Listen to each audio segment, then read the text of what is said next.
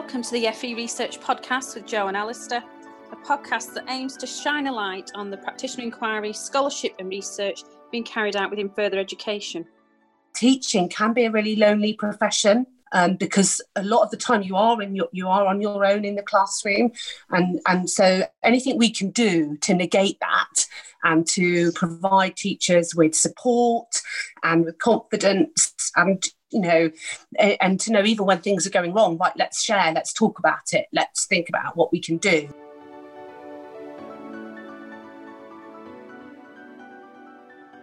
Hello and welcome to the FE Research Podcast. My name is Jo Fletcher-Saxon and my partner in crime is... It's Alistair Smith. Hello, Jo. Hello, Alistair. How are you? I'm not too bad, thank you. Yourself? I'm all right, thank you. Do you think one day I ought to have a different line? I shouldn't always describe you as my partner in crime. That rhymes. What can we do? I don't know. We'll have to mix it up. We'll have to mix it up for the new year, Jo. I need a new line.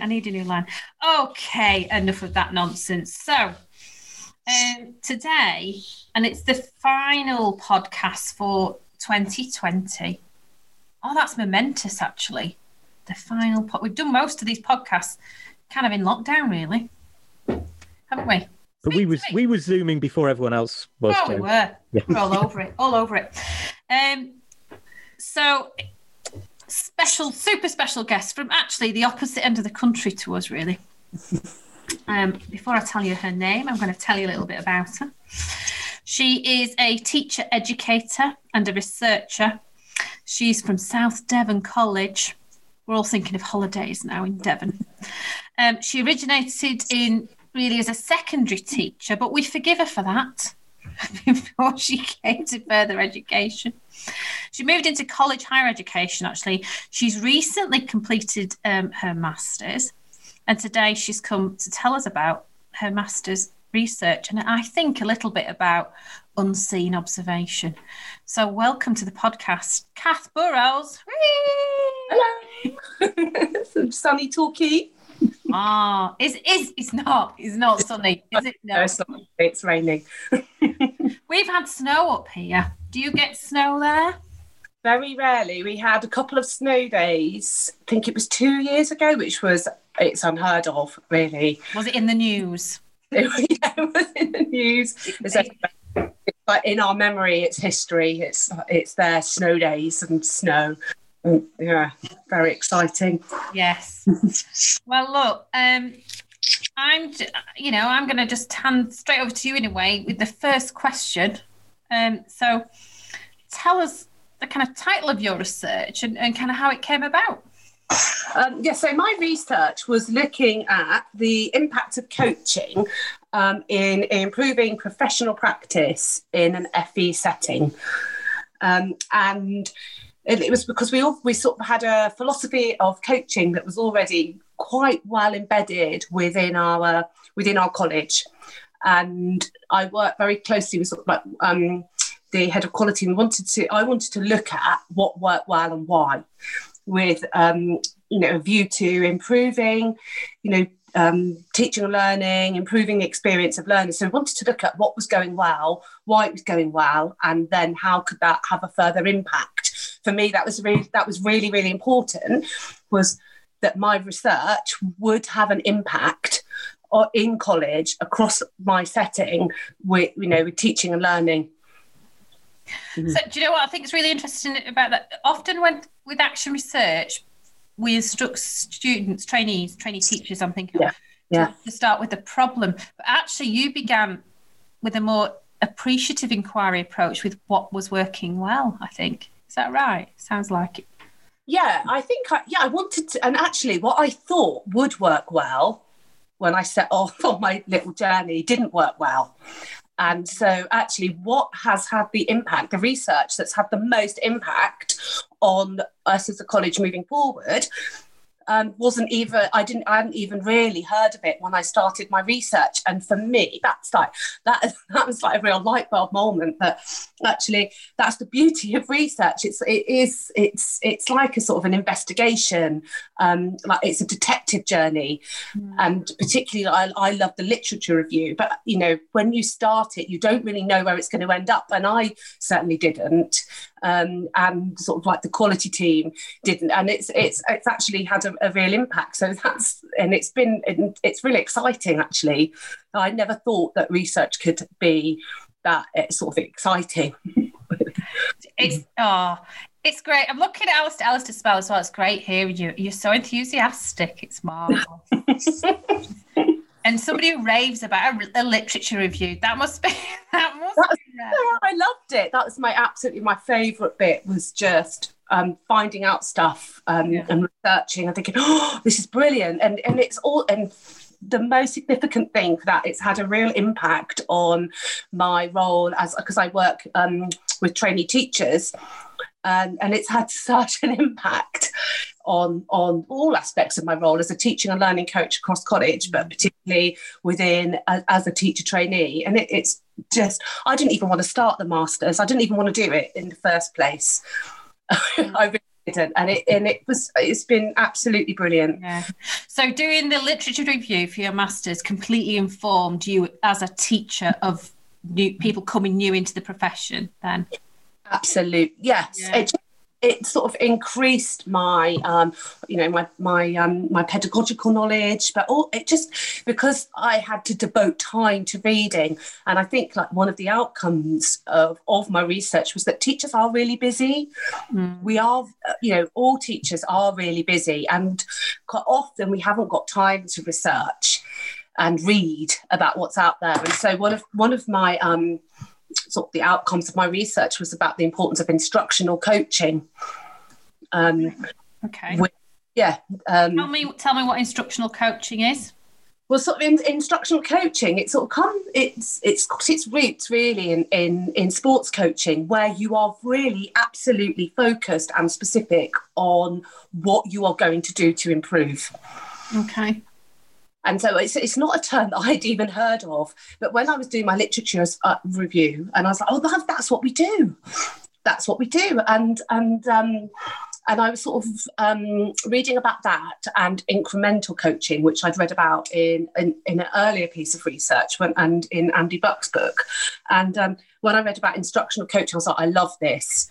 And because it just gives the teachers the knowledge they need, and it really helps them to improve and give them real not targets, because that's but just a real focus, because teachers, they're on their own quite a lot they're on their own a lot in their classroom.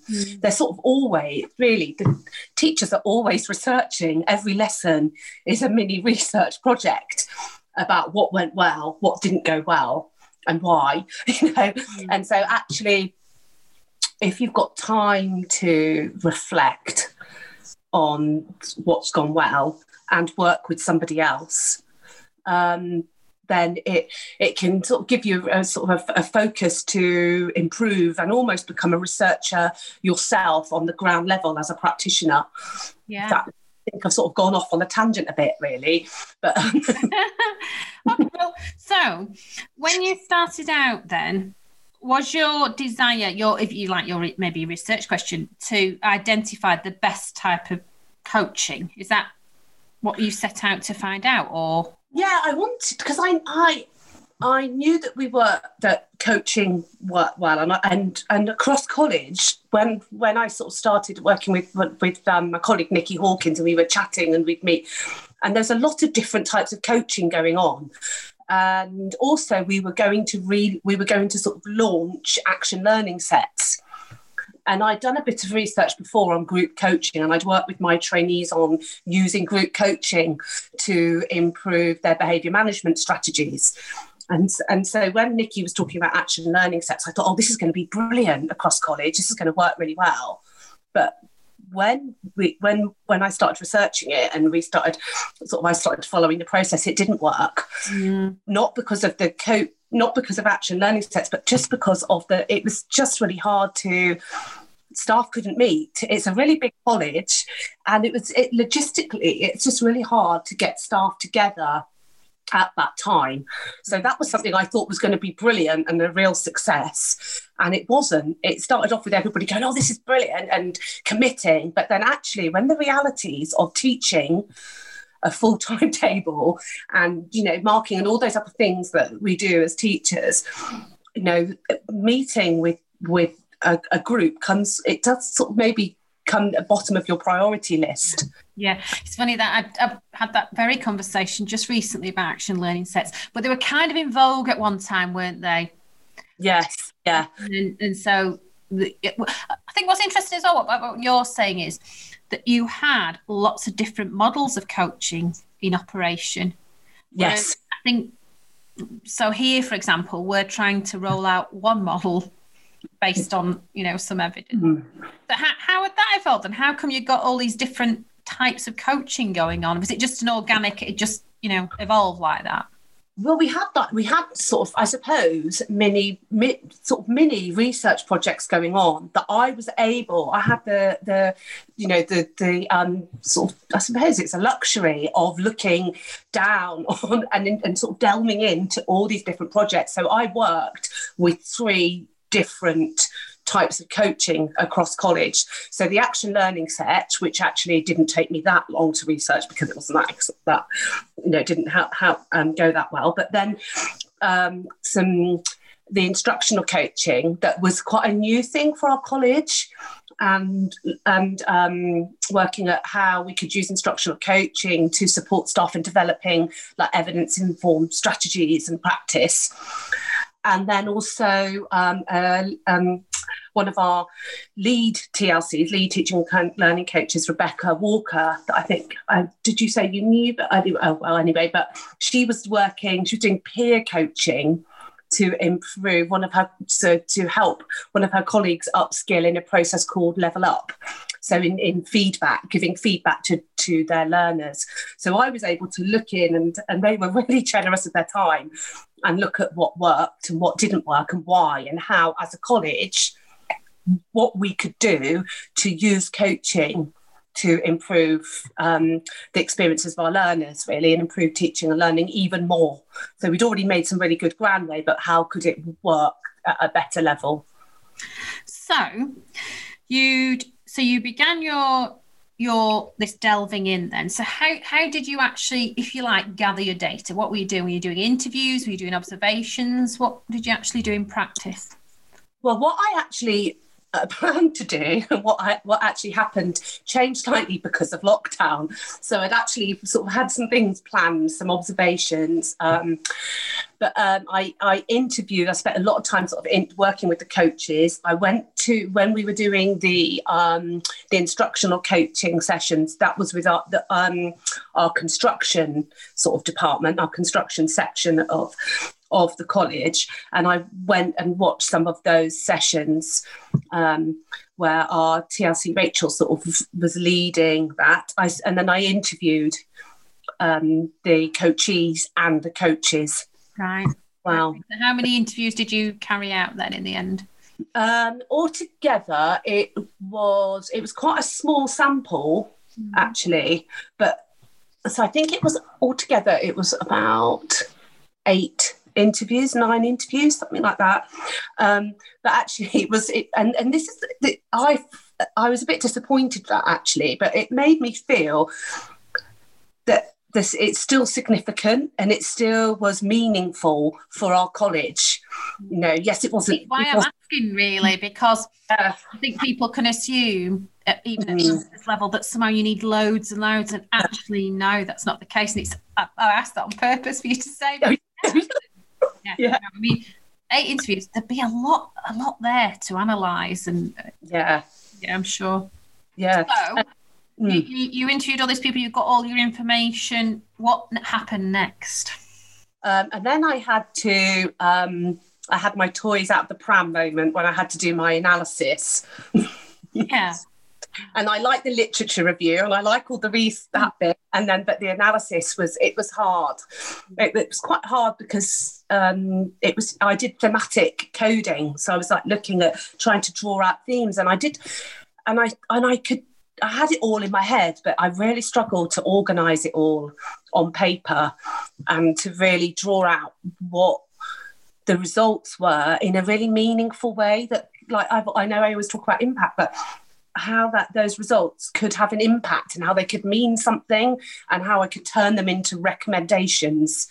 And that took me a while. And I actually sent my analysis into my tutor, and then and then I read her feedback and I thought, no, this isn't very good. And I started again, and I completely reorganized it and started again, because I just knew it was just a bit blur, that academic word, highly academic, and I thought, if I put all this work into it, and I know that there's some really good stuff in here, I've got to get it out, and I've got to get it out in an organised way that other people can understand, that isn't just in my head what the answers are. It's got to be that people can pick it up and think, right, okay, that and that. So that's interesting. So even at that stage, you had in your mind what was going to mean something to the place where you work. Yes, yeah, absolutely. And I wouldn't say that's common, really. I don't think... Yeah. Oh. Alistair, what do you think? Do you know? Necessarily immediately in people's mind. Okay, so tell us a bit about the results, your findings, and your recommendations from all of that as well. So, the recommendations, and this is where I think the one of my recommendations has had the most impact on us as a college moving forward, which was to use instructional coaching to sort of as a sort of a vehicle to implement unseen observations, and to move away from the, I think Tom Sherrington calls it the top-down approach, and sort of graded, and to use unseen observations to develop our staff as reflective practitioners. And I think it's what I really like about it is that it's personal to the teacher, to the practitioner. It encourages them, I think, to reflect, which is another one of my, I love talking about reflective practice as well. But it really encourages teachers to think about what's going on in their classroom. And I think it's quite empowering for them. And it puts the emphasis on them as a reflective practitioner, and also that coaching partnership, rather than and I get this as a sort of someone that works with trainee teachers, moving away from observations as being judgmental towards being using the coaching process to be quite empowering. Yeah. Really. So unseen observations I wouldn't like to say this, but it could be just seen as it's a term, a posh word for sort of really coaching. It is. We'll say it, Kath, we don't mind. Matt won't listen to this. I know. Professor Matt O'Leary. Let's give him a shout out. Wrote his book for him. No, we love you, Matt. We love you. And your shirts.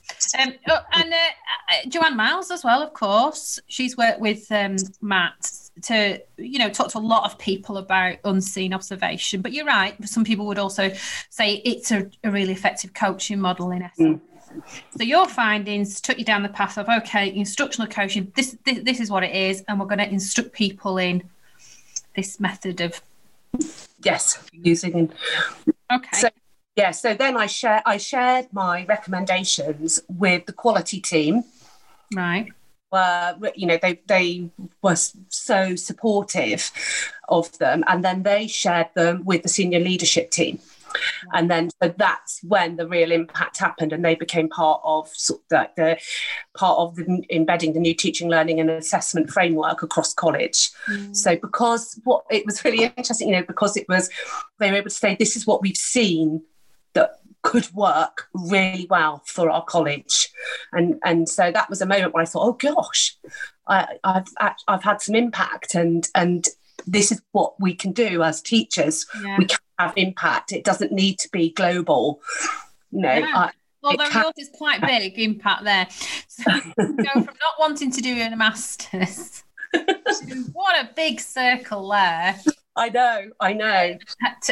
But what's interesting there in that conversation is how you went via various people to get to the senior leadership team, and then it comes back down again. Yes. Yeah. Like a circuitous route to get there. I think, and also because I was a teaching and learning coach, and I sort of talked to the quality team all the way through about the research. So they were very much aware of what I was doing, and so they were just really enthusiastic to see what my actual final recommendations were. So brilliant. Yeah. How many of the members of that quality team are active researchers themselves, Kath? Well, actually, I know that Nikki and Holly are, and I know that several members of the teaching and learning coaches are. But actually, I think there's a real shift now towards research, and actually, and this is what I find really exciting. It isn't just about, it doesn't have to be, I'm going to ask 500 people, what it can actually be, and this is what I think is really important. It can be what's going on in your classroom. Absolutely. Every day, and the teacher as a researcher on the absolute ground level. And I think that's a really important shift to, and to make to teachers to feel actually what you do is the most important on the ground level. That's where the research should start, and that's what I suppose that links with evidence-informed practice.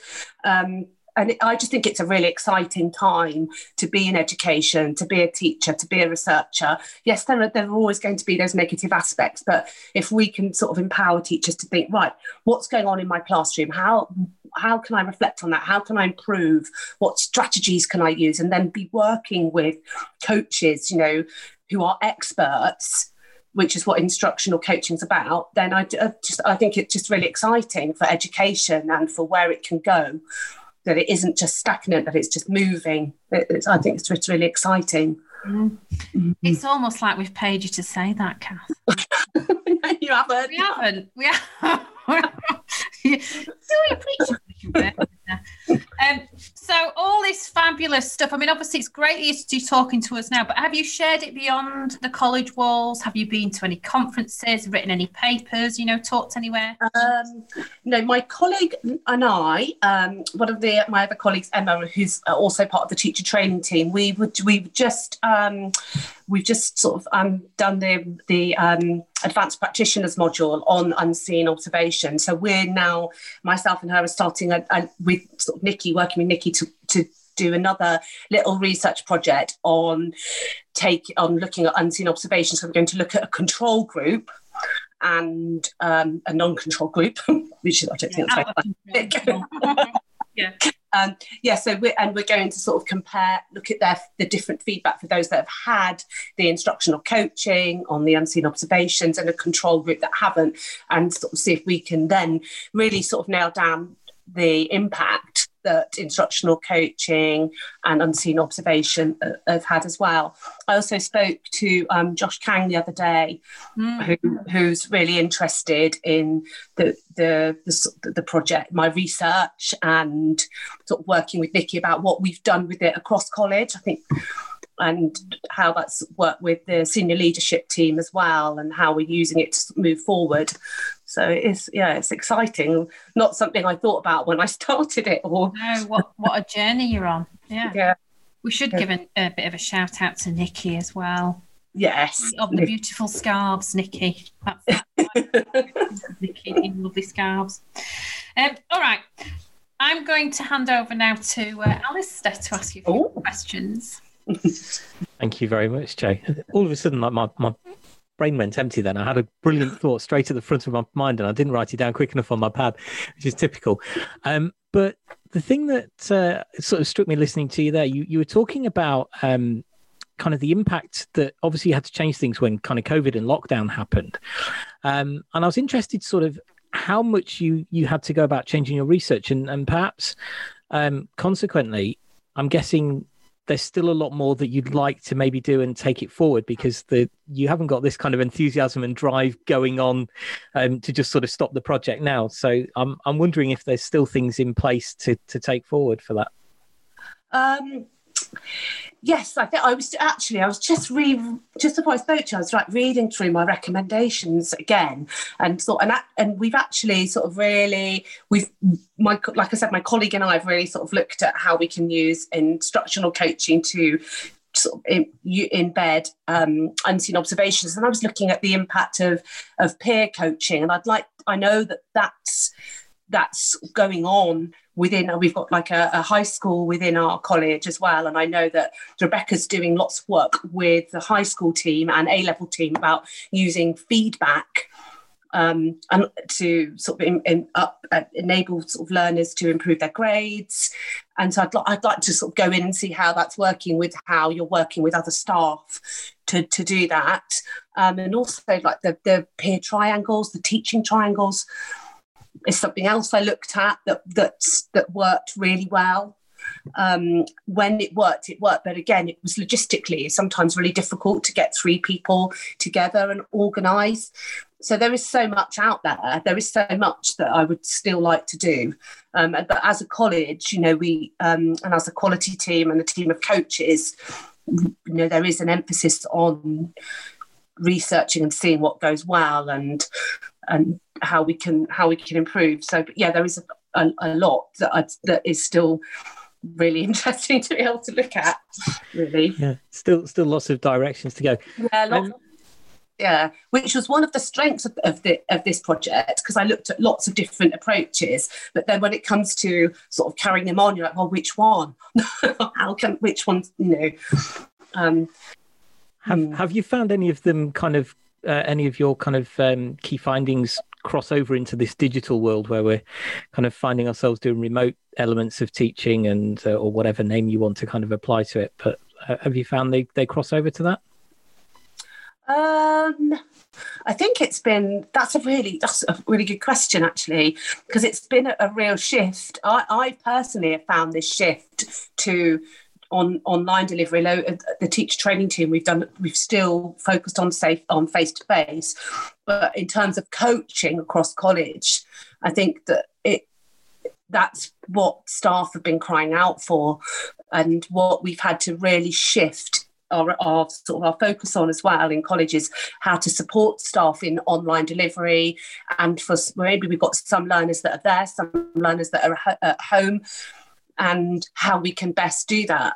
So, and that's been a real emphasis for our sort of team of coaches, is how we can best support our staff in doing that. And that's been a real learning curve for me, because as a teacher, I love the classroom.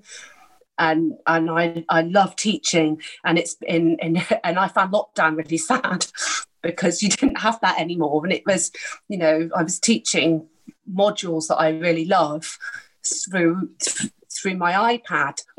And it was, it wasn't the same. But I think there's a lot of potential for research out there for what works for teachers and for our learners as well. I think that's really important. I think it'd be really interesting to look at how learners learn best digitally, but I think that obviously people will be looking at that, but I think most of feedback from our trainees is they just love being in the classroom, and that's where they want to be.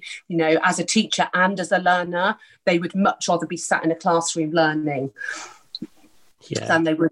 Yeah, definitely. Absolutely. I'm quite fortunate. I've got a good chunk of time in the classroom, but when I'm not, it's not a comfortable feeling, and I'm not a fan of doing things via Teams or through the internet. Yeah. It's not quite got the same feel to it, which I think is quite important. Yeah, absolutely. Interestingly, you were talking a bit about kind of time availability for things like the action learning sets and the mentoring. Have you found that teachers have been more responsive to the kind of time restraints with the models of coaching that you've looked at over those action learning sets? Has that worked okay for you? Yeah, and also what's really interesting there is that the instructional coaching model that I looked at, where it was working with our construction team. As a college, they're trialled giving all members of that department 1 hour CPD a week, where they were all off timetable, which in an FE college, it's very different, because you don't work that necessarily that sort of 9 to 3:30. You've got evening teaching, you've got late teaching. So it's not such a regimented school day or college day. And so what the college committed to as well was to giving each sort of subject area, the staff, giving them an hour a week, where they would all have CPD time at the same time, in order to trial, could be receive some input from a coach on different evidence-informed strategies. So it was up to really the curriculum head. So that's something that's still ongoing, and it's quite new in its development. But yeah, that's something that again was sort of taken on board by the senior leadership team. They were like, right, okay, if this works, where all staff are off at the same time or made free, then that we'll commit to doing that. And it's I think it's quite a big sort of ask, but so that it'd be really interesting to see the impact that has. Yeah, we're trying something out similar actually in our college this year, and it's quite nice. And actually, in terms of a fix, it's not a difficult one necessarily to do if it's planned in from the beginning. So it's nice to have that opportunity to have time where you get cross departments or opportunities to talk and build on teaching and learning quality and things like that. It's quite an interesting time. Yeah, and I think it'd be really good to sort of, as we develop it further, sort of set up maybe those action learning sets where you've got people from different areas where you can talk about issues. And I like I said, I did some work with some trainees on talking about behaviour management strategies and what they could do. And it was when it worked, it was fantastic. And they got a lot from it, but it was really difficult to commit to that hour a week where we were working across many sites, and that was really hard. But when it worked, the impact of using group coaching to develop those strategies was excellent, and it had a impact on them emotionally, in terms of confidence as trainee teachers, had a real impact on this, giving them confidence to try different strategies, and also to talk about what didn't work and what was going wrong in a really safe environment. So, and just to kind of change that ever so slightly. So, I mean, it's hard for teachers to find time, but for teacher researchers to find time to also do their research isn't an easy one either. So how did you find managing the time to do the research? Have you kind of developed little strategies around that? Yeah, it was when I was doing my masters, it was really hard. It was really hard. And I had to be really disciplined, and I had to go through almost every sort of Saturday when I had to dedicate time, and I had my toys out of the pram moment every week, and had to work out that I had to go through that, and then I loved it. And once I got started, then I loved it, and it was really good. But luckily, my husband works in education as well, so he completely understood what I was doing. But yeah, it was hard. And my children are at quite a good age. They were sort of 15 and 12 then, so they understood. And they weren't sort of ramming on the door going, "Mummy, I need the toilet," or something. They were more self-sufficient. But what it has made now is that research is part of my life now. So I research regularly, and I feel bad that I've not done this before. But I think as a college, there's a real emphasis on try this, read this, and I think there's a shift in education towards teachers becoming researchers and thinking, oh, we can find out for ourselves, we can read for ourselves, and I think that's a really exciting time. But yeah, it's definitely now part of my life, and I read stuff and I'm like, oh, I'm going to try that, I'm going to share that with my trainees, or so it's really exciting time. And that's just because of I was told to do a master's and it's the best thing I've ever been told to do. Which isn't bad, considering you sort of started with the barrier of not really wanting to go there, and really, so it's become a life-changing event for you in many ways. Yeah, and I think that's because of the kind, and I suppose really that links to the group coaching and the action learning sets. Is the first part of my masters. I used to drive down to Plymouth every Saturday. Well, not every Saturday, about one Saturday a month, and we really bonded as a group.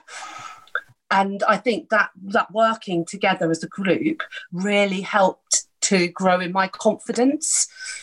And so I think that gave me a real insight into the power of groups and the power of group coaching and how that could actually really support staff, because that really, really, really helped me to get into my masters and to gain sort of the confidence in my research and to know actually I was okay and I could do this, and so I found that whole group emphasis very empowering actually, which I think now you've said it has had an impact on some of my choices of research.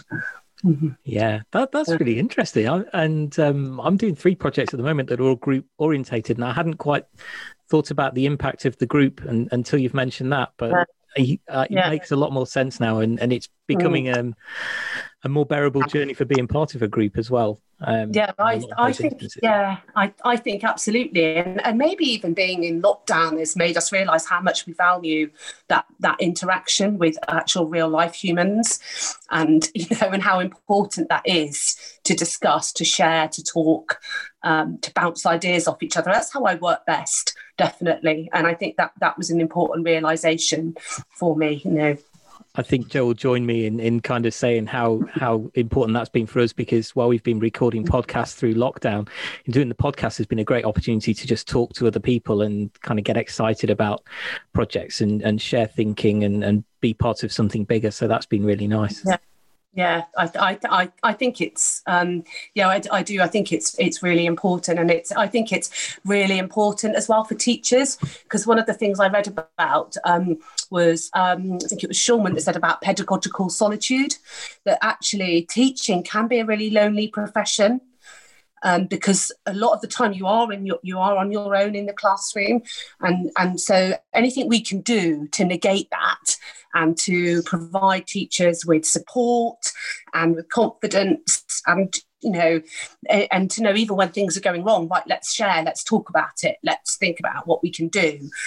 And so I think that's a really important aspect of what I read about as well. And that term pedagogical solitude, I just remember some of those really poor, really challenging lessons that I'd had, with some, challenging groups, and how sometimes you can feel really lonely when you think you're the only person that's happening to, but it isn't.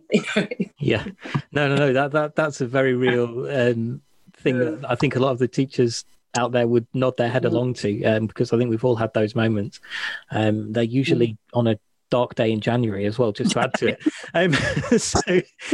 Before we kind of come to an end though, I'm really interested you've mentioned lots as we've been going along, but I'm really interested to know if you've got any kind of key literature that's informed your thinking along the way, that might be worth mentioning for anyone interested in digging a bit deeper. Yes, so in terms of coaching, and I've never said his name out loud before. I've only ever read it. I'm going to say it's Van Nieuwenburg or something, but I've read quite a lot of his stuff in terms of coaching. Jean McNiff in action research and research in education I found really useful. In terms of, I found the Walkthroughs book really supportive, and I know we've used it a lot. So by Tom Sherrington and Oliver Cavalieri, but I found that has been brilliant. That was really, really good as well. And Matt O'Leary's book, I actually I could go on and on. I kept getting parcels from Amazon under the radar. New books would arrive, and I'd be like, I love this. This is really exciting. So I've got so I don't know. I could go on and on about literature. I think I've just learned an important lesson though, Kath. I think for my reading, I'm going to try and keep any difficult surnames out of the reading list. And then if I'm talking about it afterwards, it keeps it easier. Oh dear, that's me all over. That's me. And we quite often also ask as we get towards the end, any kind of top tips for anyone out there joining in on their research journey, or just starting out, or even those struggling their way through the early stages of reading. Hey, Jo. Yeah. I think what I loved most was just, I think it was in a book I read, like it was the idea that your research and I just go with it.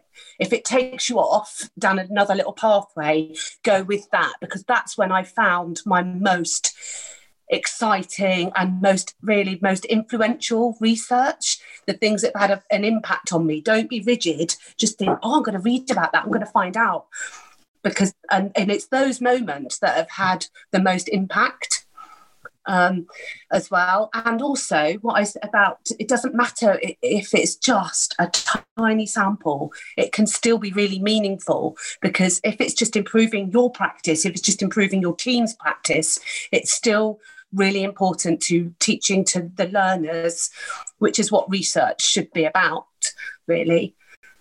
And try and be disciplined. I had to really learn to be disciplined.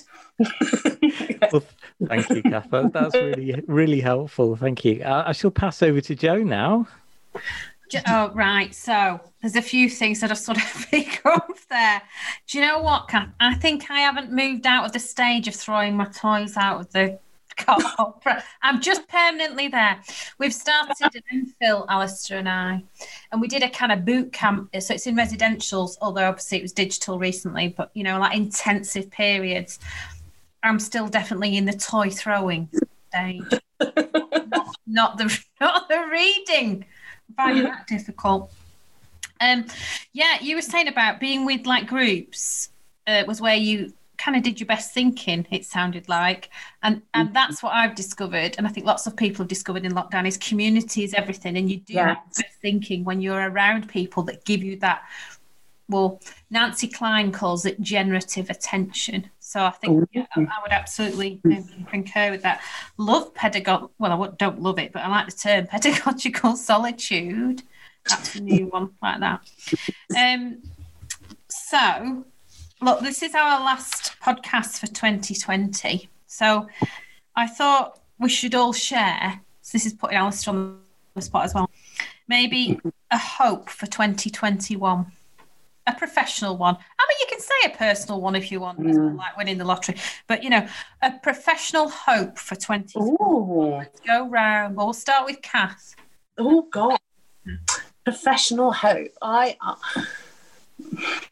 really from my own point of view, I'd like teaching to return to being really classroom based. Really, I that's where my heart is, and I love that. And I'd like to see in our college, I'm really excited to see what we're going to do with sort of the unseen observations and how we can use those to empower teachers really within their own classrooms to become their own little mini researchers. So with your kind of enthusiasm behind everyone, Kath, I'm sure great things are going to happen. What about you, Alistair? What's your professional hope for 2021? I think it would be fair to say just being back in the classroom a lot more is definitely right up there. But I think I'd quite like to see the students recognising something that I've talked about with them in this last week. And that is that they hadn't realised how fantastic and resilient they've been, and how fantastic they've been at problem solving and just being able to carry on, to the point where I'd say it's hardly impacted on my students' outcomes. And I think that says something about them as individuals. And we were doing their UCAS statements with them, and they'd forgotten to say anything about their own resilience and ability to kind of problem solve and overcome. And they've lived through it and they're doing it. So maybe the hope is for them to recognise that as well. You're going to ask me mine. I'll tell you anyway. Yeah, go on, Jo, go on. I mean, the classroom stuff, of course. I don't think it's impossible to form community online. In fact, I think I've really accessed lots of community flourished really, in that way. But I am, human contact and all that. That'd be great. But I think because I've got a passion for obviously promoting practitioner research, and we've launched a new professional learning model this year. So I'd like to, obviously I hope that offering staff the opportunity to engage in their own little research projects, and we've got a journal club as well, which is the reading that you were talking about, Kathy, opportunity. Lots of people have signed up to that. I hope that proves to be a good thing, but my MPhil is looking at that. So if it all goes catastrophically wrong, I'm going to be desperately upset, So my hopes are kind of there. Yeah, I hope all that proves to be good. Okay, we're done. We're done for 2020, Alistair. That's it. Do you remember when we had a conversation about doing a podcast so that we could share some research conversations with people? Yeah. And here we are down the line. And adding to the hopes, let's hope for a very successful podcast year as well. Yeah. Well, we had, it kind of passed us by, didn't it? It snuck past us that we'd had over 1,000 downloads. Yeah. We passed it. Is that like an anniversary? That's good. Yeah.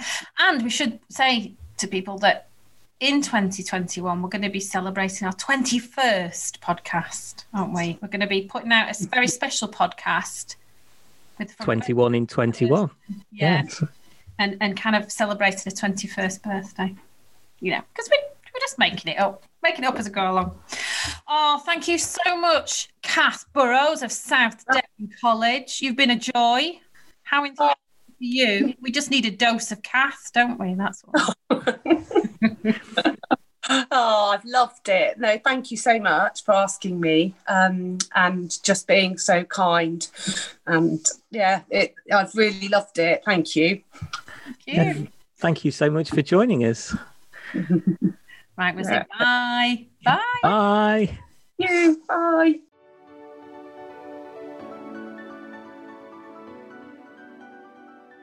You've been listening to the FE Research Podcast. You can follow the conversations on Twitter using the hashtag FE Research Podcast. Thanks for listening, and hopefully you can join us again soon.